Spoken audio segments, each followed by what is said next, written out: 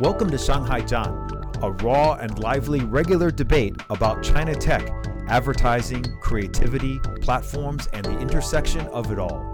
Join us each session for timely and relevant discussions on all things China marketing. We'll also be joined by an entire spectrum of China experts. And you can learn more about Shanghai John at our website, johnstation.com. Coming to you directly from the city of Shanghai, I'm Bryce Switwang. And I'm Ali Kazmi. We'd like to thank everyone for their continued support.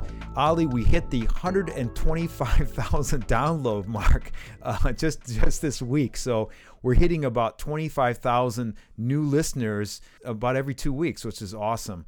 And for all our new listeners, if you like the show, share it with your friends, or better yet, give us a 5-star review on Apple Podcast or Spotify. Making the podcast is pure love and not profit. We pay a lot of licensing fees to make this thing go. So if you can help us financially, we'd really appreciate it.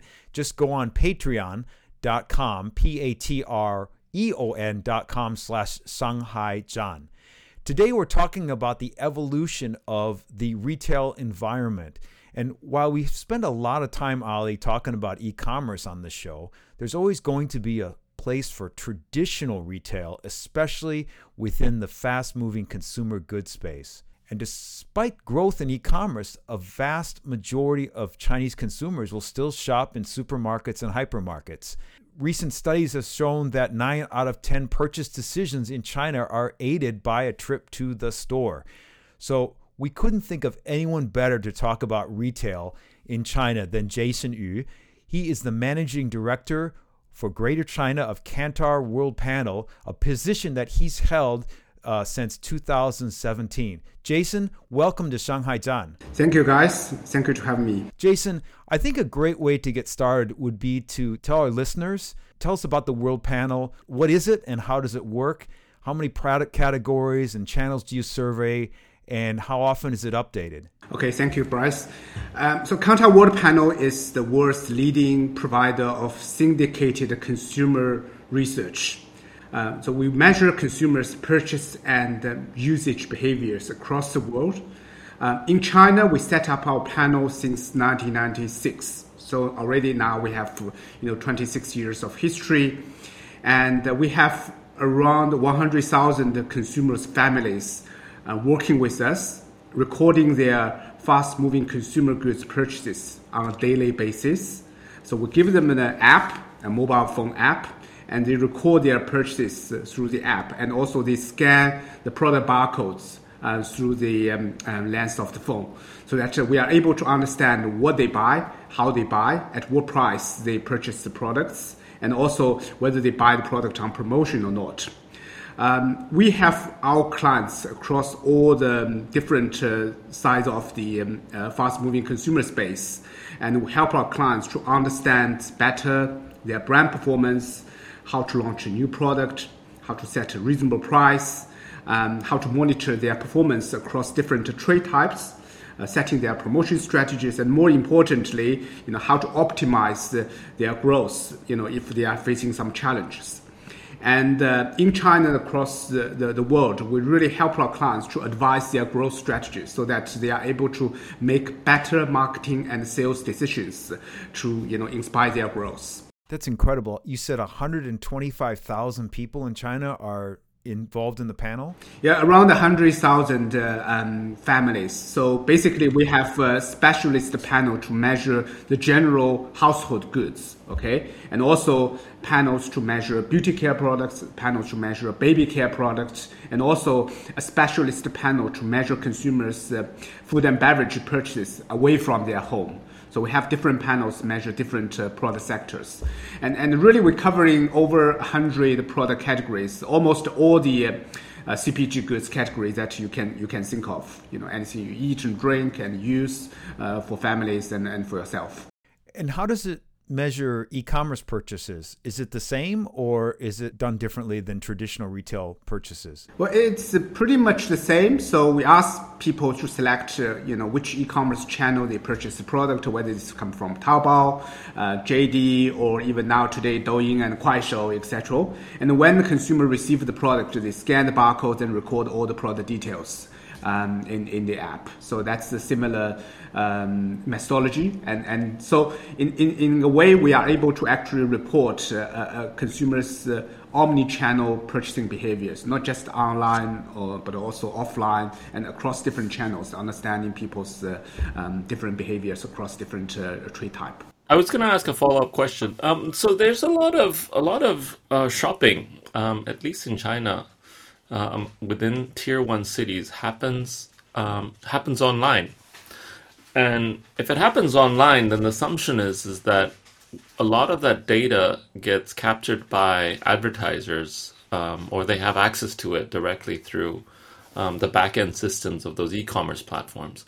What would the benefit in this case be for working with Kantar World Panel on syndicated data versus just extrapolating or extracting that data off of a back-end system? How do you explain this to clients, and what's the benefit? Yeah, that's a great question. I think, increasingly, I think in this part of the world, we are seeing that a lot of our clients are collecting their what they call first-party data. So they have either a DTC setup so that they are able to actually extract their data directly through their private domain or through their e-commerce platform. But in most of cases, they only get a read of their the data on the purchases on their own product, on their own brands. They don't really know how consumer buy their competitors' product. They don't really know how the consumer buy the total category, so that we are able to actually provide the more holistic view about the market. But more importantly, I think nobody only shop online. Everybody shop online and offline. So it's really important to put things in perspective to understand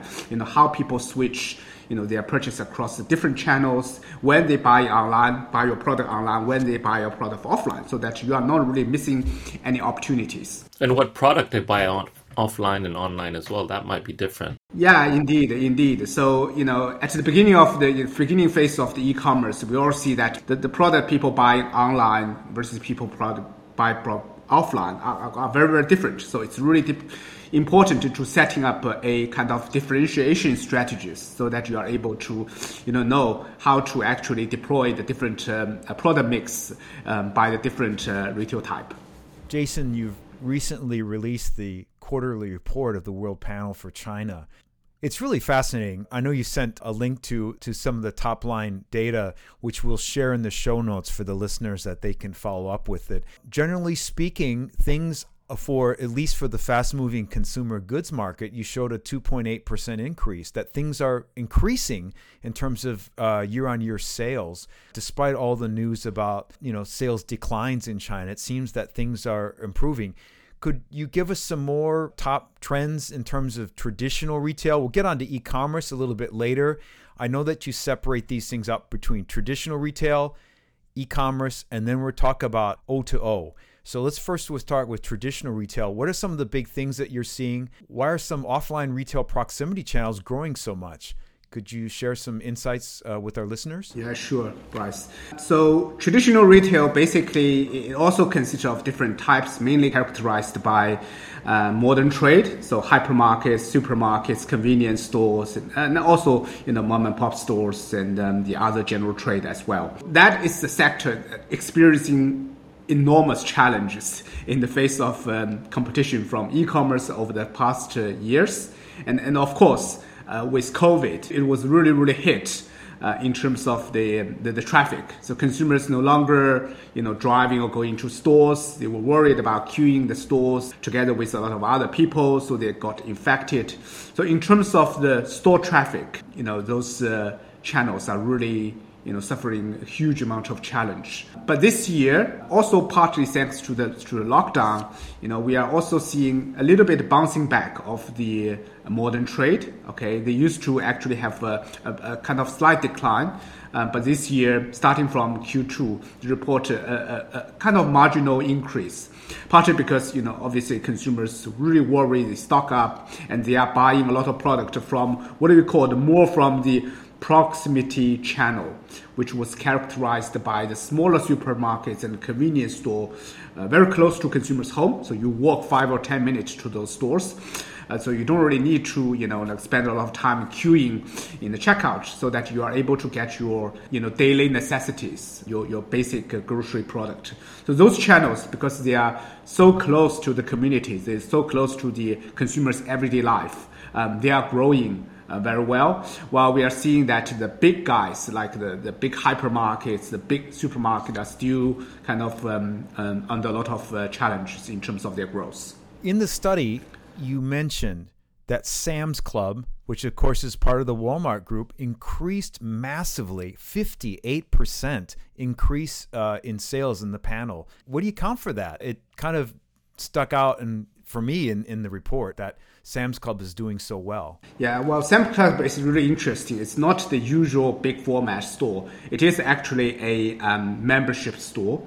So you have to pay a fee to get access to the product. Many of the Chinese consumers don't really understand why I go to supermarket. I still have to pay a $30 fee or $60 fee to get into the store and be able to buy the product. So Sam's Club offer a limited range, typically 4,000 to 5,000 SKUs, highly differentiated. Normally, you won't be able to buy the product elsewhere. And they are really relentlessly focusing on efficiency, focusing on how much sales can be generated by those limited offers. So what do we say that it's really about a principle of less is more. Instead of offering vast amount of product and merchandise to the consumers, they are setting the right price at a really value offer. So their product is not the cheapest, but they guarantee you get a real good value for money, on the basis of your membership fee, so that they are able to actually give you a very differentiated shopping experience. And not just the Sam's Club, we are also seeing, some of the other guys, especially the local retailers, are also increasingly introducing the membership store format. Even Metro, last month just announced that they are going to convert all the Metro stores in China into membership stores. And Carrefour just launched their membership stores, and RT Mart, are also introducing this format. So everybody is joining the competition. So it's really, really interesting to see how it works out in terms of the very cluttered competitive space. I remember when Costco opened up in Shanghai, and I was at McCann, and our head of planning and I had an open forum debate, and she predicted that Costco would fail in China. I took the opposite argument and said that they would do very well, mainly because they do well in Taiwan. Her argument was, of course, based upon the fact that people aren't shopping at that time in hypermarkets, and people are shopping online and going to proximity stores. What accounts for membership clubs doing like Costco, like Sam's Club, like RT Mart? What's accounting for the success of these membership clubs in China, given the fact that you can buy anything on JD or Taobao? Costco is really a very interesting species in the way that it doesn't even offer you an e-commerce option. So with Sam's Club, you can actually buy Sam's Club through Jingdong Daojia or even through JD.com. For Costco, you can only purchase based on 代购, right? Someone actually buy it for you in the store. So it's really, really interesting. To some extent, it's kind of stubborn in a way that it just stick to its old principle. But it's amazing, now this is the third year that since Costco opened their first store in Shanghai. They already opened a store in Suzhou, and they are opening another store in Pudong very soon. And they had their fourth and fifth stores planned in China as well, in Shenzhen, in the south of China. So it's really amazing. They are able to actually create almost a sensation, and wherever they open their store with the middle class consumers. I guess to some extent, obviously online shopping is very convenient, but also people love the experience of treasure hunting. Yeah, being in the store, go to a hypermarket, see the different product, touch it, feel it. But more importantly, of course, Costco is highly kind of known for its private label, its Cookland private label. So it's really value for money, and you cannot really find it anywhere else. So that is really like set it apart from the rest of the peer groups. I guess in China it still have a lot of opportunity because in the US, for example, Costco would have a lot of service offering, right? It really take care of almost your life. But in China it's still very much focused on the product, selling goods to the consumers. So I guess it still have a long way to go. I take full benefit of my 200 RMB a year annual fee as well. One thing I wanted to ask you, and this is maybe a personal observation, is that I also find that the products that you get at Costco are, yes, they're private label, but many of them are also imported products. And as you see you have a very premiumized kind of middle class, but you also, because of COVID, the inability to travel abroad, to buy a lot of the products that you would typically buy or bring in from your shopping festival or your shopping trips from outside of the country. I find that there's a lot of those types of people as well, because you can get everything there. And most of that product is imported at a very reasonable price point. Obviously they offer a very large pack that is difficult for a lot of smaller size family in Shanghai to consume. But people find a way to actually split the bill but enjoy the benefits, like Ali, you said, of the annual fee that you have already paid. We could easily spend the entire time talking about traditional retail, which is really fascinating. But let's move on to e-commerce. Are we seeing recovery post the lockdowns? We also saw in the report that categories like Douyin and Kuaishou, Douyin increased in terms of FMCG sales by about 17.8% in the study. And we're seeing decreases in Taobao. So I just wanted to ask you about that. Where are you seeing the changes in e-commerce? Why are people buying more stuff on Douyin? For our overseas listeners, Douyin is Chinese TikTok, and we're seeing increases in fast-moving consumer goods on Douyin. What's accounting for it, and where are we seeing the slowdown in Taobao? Is it being pulled from Douyin and Kuaishou? Yeah, so e-commerce in China this year also experiencing quite a bit of disruption because of the lockdown, and also generally because of the economic slowdown and reduction of a lot of consumers' buying power. So in April and May in Shanghai and Yangtze Delta River region, because of the lockdown, there's a lot of issues with logistics and supply chain. So traditional e-commerce platform have difficulties of shipping their product to the consumers, not as smooth as before. And after lockdown, obviously they have recovered. So definitely we saw some recovery, but not really back to the same place as they enjoyed back last year. Clearly we can see all the numbers this year in Double 11. Actually, there's no number. Most of the company didn't really reveal any numbers for their Double 11. While in the past, they would shout out throughout the Singles Day. Every hour they will actually tell you, what milestone they have hit. So this year it was really, really quiet for the traditional e-commerce players. But like you said, we saw a really, really extraordinary performance for the interest retail like Douyin and Kuaishou, and actually that works on a really large consumer basis, because in China, based on the latest statistics, already 962 million people were on those short video platforms. Okay, and based on our research, around 1/3, about 34% of those families started to buy their products. So they're not really just enjoying those talent shows on Douyin and Kuaishou. They also start to purchase FMCG product online. Okay, about 1/3 of the Chinese families, and it has been double-digit growth every quarter. So Douyin and Kuaishou, obviously their ambition is not about entertainment, but also commerce as well. Starting a while back, Douyin actually also introduced their e-commerce dedicated offer. So today, actually, Douyin increasingly looks like Taobao, where actually, obviously, you can actually find a lot of products just through your entertainment experience, but also you can directly search a product. So if you clicked on the Shangchen tab, you can actually search a product and say, I want to buy a Rejoice shampoo. You can directly search the product, search the keywords, and they will give you the product offer. So it's more like a Taobao. So it's really moving into the space of those what we call shelf e-commerce retailer, where it almost like have a shelf. So it's going to be quite interesting to see how Douyin and Kuaishou play out. But generally speaking, because of large consumer base and also because of the stickiness of those consumers on those apps, they spend so much time on those apps. So definitely, Douyin and Kuaishou have a lot of opportunity to turn that into a commercial opportunity. Looking at the statistic over here as well, when you look at even things like live streaming on e-commerce, Douyin, I mean, it was, as you mentioned, it was primarily, it was an entertainment platform, and now they account for about 33% of total live streaming e-commerce sales in China. And the other two, side note, are Taobao and Kuaishou. So Taobao, which is Tmall's peer-to-peer platform, that accounts for about 37%, and Douyin's at 33.8%.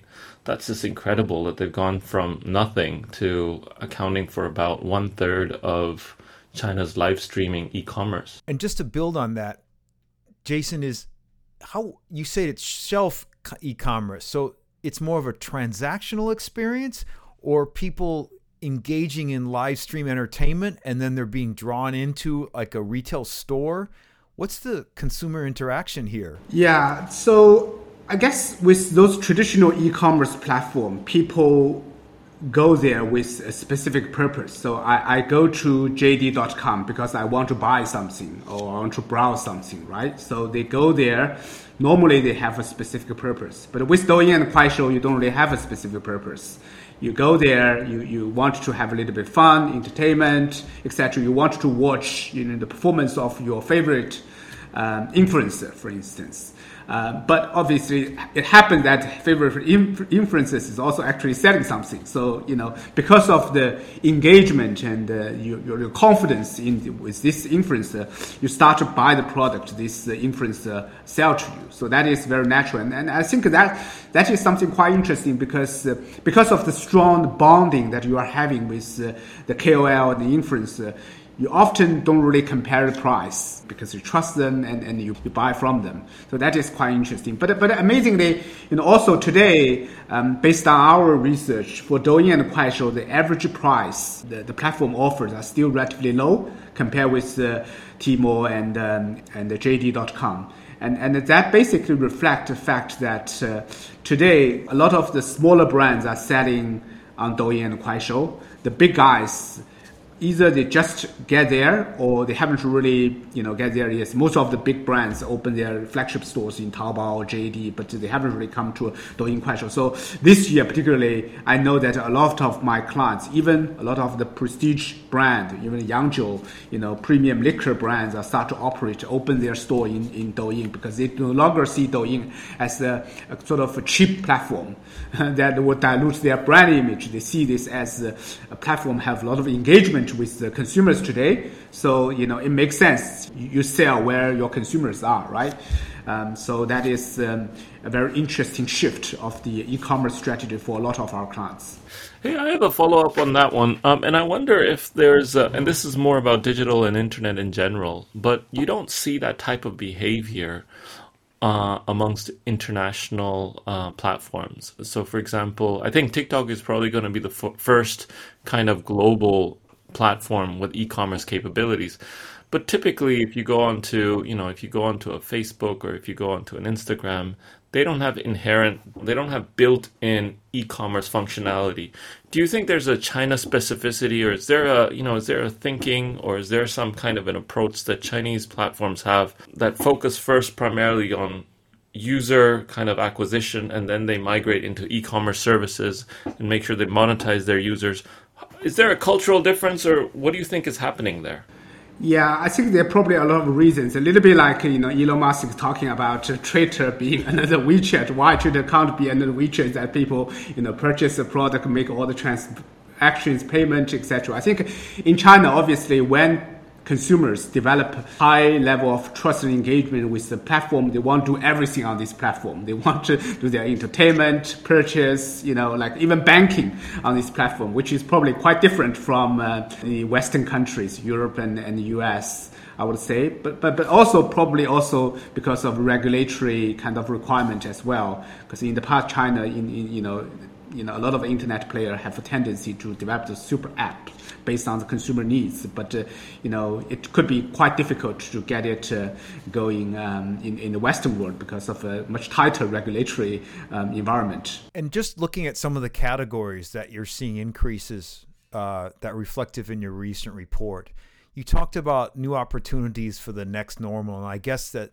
these are an outcome of the COVID lockdowns. You talk about cure anxiety and happy indoor lifestyle. A couple of the highlights I thought were just great. Cat food is up 22%, and cheese category is up 31%. What are you seeing in terms of the category changes that are taking place? Are they all reflective of lockdowns? How are people's lifestyles changing? And do you see this as a short-term thing, or do you think that hopefully when the lockdown COVID restrictions start to gradually lessen in China, do you think that we'll get back to normal? Yeah, thanks, Bryce. I think that's a great question. I think those changes probably more reflective of a longer-term trend. I would say that because of the change in demographics, in the lifestyle, so the growth of cat food or dog food, in the space of human food, baby food. Probably the interesting statistic in China, there are more cats and dogs than newborn baby. And we have less and less baby, and we have more and more cats and dogs. And you can raise, maybe 2 cats and dogs at one home. But if you are going to raise 3 children, actually, you got to be really rich. So I think the fact that cat food and the full, pet care industry has been growing phenomenally over the past, 5 to 10 years is really reflecting partially demographic change, but also partly because, people want to actually have a pet with them so that they can actually release their pressure and almost like treating pet as a family member. Because there's less children in the family member. The growth of cheese, again, is really interesting because cheese was usually in the past, it was consumed more by children as after school snack. Okay, so you give children some kid cheese, and for people born in the 60s or 70s, they were not really used to cheese as a staple food. But over the past, 5 years, I would say that a couple of cheese brands, they have really made an effort to educate the consumers, to bring cheese to people's life. So today, actually, cheese was more used as a more cooking ingredient rather than a children's snack. And that is quite interesting because they have developed so many different exciting recipes that you don't just use cheese for pizza and other Western food, but also cheese together with the Chinese food, Chinese cooking as well. That is really interesting. That really helped to expand the usage occasion of a product. So that really opens more wide space for the category and for the brands. So I would say that if a product are really able to move into that direction, then obviously it will generate a lot of incremental sales rather than competing in the kind of red ocean. Another category that went up incredibly in your report was the no sugar carbonated soft drinks category, which I think increased over 30%. I remember during the lockdown in April and May that Coca-Cola was a very luxury item that was very hard to get in Shanghai, and people valued it very much if they could get Coca-Cola. But despite that, it seems that the overall non-sugar CSD category has grown massively. Is this a part of a health trend, or is this the Genki Forest phenomenon? Where are we seeing non-sugared carbonated soft drink beverages increase so much? Yeah, so Bryce, actually, non-sugar is not only a trend in the carbonated soft drink, but also trend in other beverage category as well, like tea or a few other categories. So I think that generally obviously represent that people want to enjoy their beverage, but they don't want to actually get fat. They are more health conscious as well. So the total sector is enjoying a really booming trend.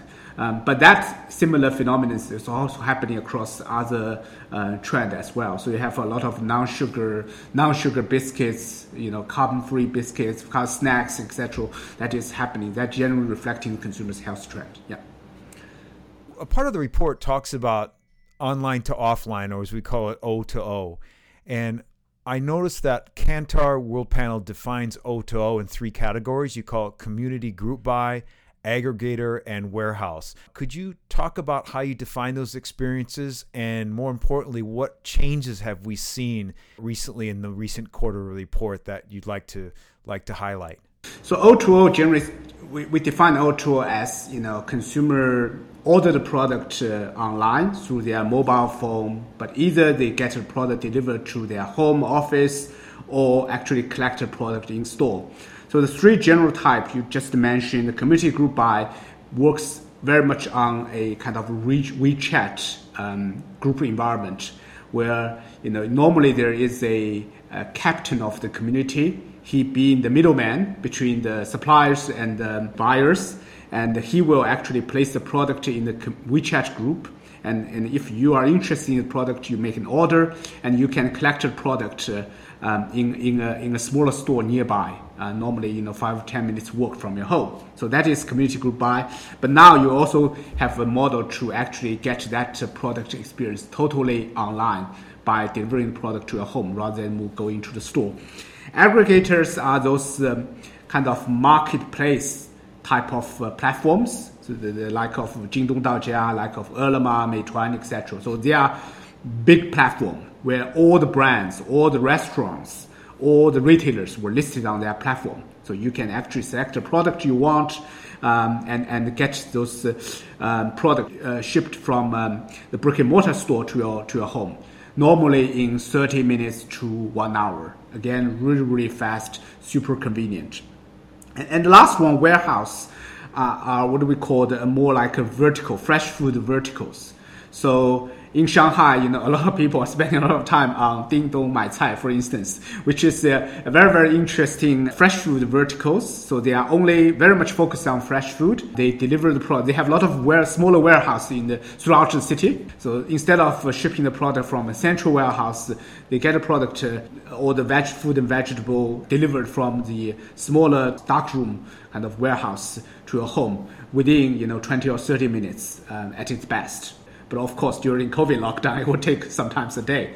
That is a very interesting one, and the representative is Dingdong Daojia. But there's another player, Miss Fresh, which almost went bankrupt, a few months ago. So that is also a business model that is really struggling in terms of its, profit generation for their shareholders. We saw a huge increase from the 2 quarters in terms of community group buy. Now we know that in a lot of markets that was due to obviously COVID lockdown restrictions and people getting together in apartment blocks and buying things together. Do you think that this will continue post lockdowns, that people have gotten the habit of buying things together as a result of the lockdown regulations, and they'll continue to group buy on a regular basis? Yeah, community group buy is a really interesting business model. To some extent, it aggregates all the consumer demand and then translate that consumer demand directly to the supply side. And because often it doesn't require a kind of like a huge infrastructure building, as well as, the investment you need to make to buy the traffic or buy the 流量. So to some extent, it is a quite interesting business model to get consumers the best value for money offer that they can get. And throughout the lockdown, and even in Q3, we continue to see the growth of the big community group buy platform like Duoduo Maicai, Meituan Maicai, etc. They have been growing quite well. Of course, when we talk about Maicai, they don't really just sell vegetables. They also sell other, staple items. Normally, basic product, not really fancy, not expensive, but people will need those products on a daily basis. And the community group buy, you don't really find it very often in big cities like Beijing and Shanghai, apart from the lockdown time that people start to experience community group buy. But in the lower tier cities, especially lower tier cities in central China, western China, they are still very strong. Obviously, the business model has experiencing some turbulences because of the government crackdown on relentless subsidies of the product. But now it is entering a healthy developing stage by more focusing on efficiency, supply chain, and also, like orders of competition. So I guess the model is quite interesting. A lot of our clients are looking into this model to think about how they can actually feature their brands more in those community group buy kind of like a contest, so that consumer can buy their product at a large quantity, and also they are able to actually get to the consumers in the lower tier cities. There's obviously a price benefit, and maybe this is a question to everyone in the group, but there's a price benefit that you get from purchasing products in groups or in bulk. Have you seen or have you heard from clients talking about brand and brand erosion as a result of selling product at discount? Yeah, I think that's probably something that people would worry in the first instance, that they kind of worry that consumer will associate community buy with actually low value, cheap, that kind of image. But I would say that people are segmented based on different groups. So during the Shanghai lockdown, actually there are some groups selling pretty upmarket product to the group consumers. So it really depends on the group you are in, and it depends on how you operate the group. I know that after lockdown there are also some interesting like brand models that using community group buy as a way to sell more premium product, not necessarily prestige product, but at least a premium product offered at a good price.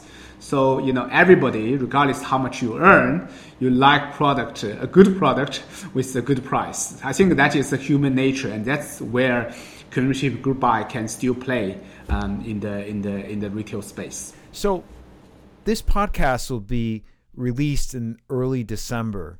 So now that we're at the end of the year, Jason, you know what that means.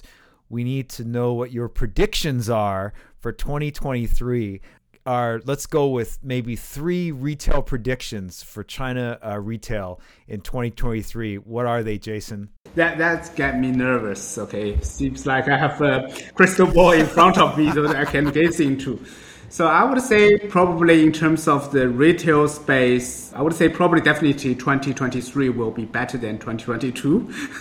The market will rebound because the government have just introduced policies to ease the zero COVID kind of control.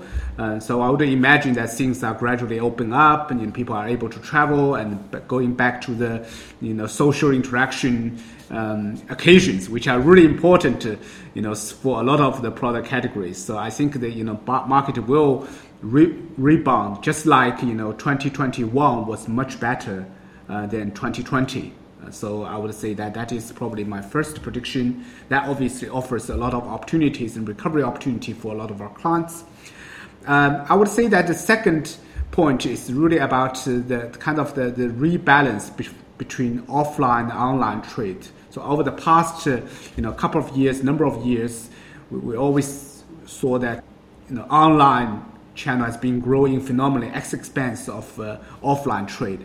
But I would say that things will come into a kind of balance where offline trade today, they are very much digitalized. They are able to compete in their own right with online trade, while online trade is no longer really growing that much, as consumers still want offline space, right? They like so much to go into the store and touch and feel the product. And we are seeing a great performance for some of the brick and mortar retailers because they are fully digitalized. So I would say that in the future, it's really about digital commerce rather about purely e-commerce, because all the commerce can be digital commerce. And once you are digitalized, you get more efficient, get more convenience to the consumers, you are able to actually find growth opportunities. Okay. The third point I want to talk about is obviously we're probably going to see a bit more mergers and acquisition and expansion of the retail trade as well. China retail trade, unlike the other Western countries, they are extremely fragmented. The big players only accounted for 30-40% market share, unlike big players in the UK, they accounted for 70-80% of market share. So it is really, really interesting to see that some of the players, once backed up by capital again, by the investment again, they are able to expand. And we are already seeing that the big players, like regional players like Jiajiayue Spa, they move out of Shandong province, moving into Hebei, moving into Jiangsu and nearby provinces to open their stores. Meiyijia, which is actually the #1 convenience store, moving out of Guangdong and into different nearby provinces. They are almost everywhere now. They are the biggest chain, even overtaking the big petrol station convenience store. So I would say that definitely the expansion, either in the form of mergers and acquisition, but also in the form of maybe franchise, will grow again. Once they have the money, so that we're going to see more consolidation in the retail space in China. And I know you've been in the marketing research business your entire career. We get a lot of young people that listen to the show. For those that are interested in breaking ground into the marketing research business, what tips could you provide to them? What would help them in terms of helping them find a full-time job? Marketing research is sometimes often overlooked. What do you see as the magic of being in your industry? And for those that would be interested, what do they need to do to break in? Yeah, thank you, Bryce. I think that's a great question. And I would say that market research today is obviously very, very different from market research when you and me started, back 20 or 30 years ago. It's really, really amazing that, if young people can get out of school and get into market research industry, they work obviously with a lot of data, but they will be able to develop the ability to turn data into information, into insights, into decision making, which is really, really amazing. I think that is something that and of course throughout the journey you are able to actually work with different disciplines of marketing, with media, with trade, with advertising, with supply chain, R&D, etc., to understand the issue across the different disciplines of discipline. And I would say that the second point is really about the transferable skills that you are able to learn in the market research industry. Not just about analytics, but also about communication, client engagement, account management, all the sort of things, strategic planning, all the sorts of things that you can actually develop. Even if you are not really, working in the market research industry forever, you will later move on to another industry. You are able to actually bring those transferable skills to your new jobs. But more importantly, I think from a more like a company purpose point of view, in Kantar, we always say that we understand people and inspire growth. And it's amazing to actually really think about, data, not just as data, but also people's life. While we are studying people, what products they purchase, you have really, looking into people's life, understand how people live across different city tiers and different regions. That is really, really interesting. And you're able to actually turn that information to help the client to develop better product for those consumers. And I would say that personally, I found this is a really amazing journey for myself and hopefully for many of the young graduates today, facing a career decision. That's awesome, Jason. Ali, are we ready for the A/B test? Yes, we are. We're ready for the A/B test. So the way this works, Jason, is that I'll throw 2 words, 2 phrases, 2 sentences at you, and whatever comes first to mind, just choose either of the 2 options in front of you. Sam's Club or Costco? Costco, definitely. Starbucks or Haiti? For me, Starbucks. It's more traditional. It's more male. I love that insight. It's more traditional and it's more male. I guess you don't like the cheese in your tea. Yeah, I don't. Yeah, and all the fruits and the cheese. I think in the tea, it's but people love it. So one thing I wanted to say earlier, by the way, for everyone that's really interested in that's more conscious about the volume of sugar that they eat, the options or sugar-based options in beverages are also exploding. So on the one hand, you have, products like Haiti, which is like full fat, full sugar, loaded with all kinds of delicious things, M&Ms and everything. And then on the other hand, you need to have your Diet Coke or you need to have your diet beverage to compensate for, the additional calories that you've consumed in all this rich, flavorful food. Anyway, quantitative or qualitative? Quantitative for what and qualitative for why? So both, yeah. Douyin or Kuaishou? Douyin, yeah, definitely Douyin for me. I don't really have Kuaishou installed on my phone. Premiumization or value orientation? I would say a value-based premiumization because you can premiumize your offer, but also you need to make sure that you are still providing consumer good value. All right, in-home or out-of-home? Out of home. Yeah, definitely. I think after spending so much time in home, I really want to go out of home. Yeah. The next one hurts me. I'm going to ask anyway, and I know the answer. Is it WPP or Bain Capital? I would say I like WPP for its diversity and, Bain Capital probably for its discipline. So I hope I'm being politically correct. They are both shareholders of Kantar. Great answer. Dogs or cats? Dogs. This is one that I picked up from the show. Chou tofu or blue cheese? Chou tofu, definitely. I still learning my way around blue cheese. That's what I say as well. Jason, fabulous episode. Thank you very much for joining us today and providing all your insights.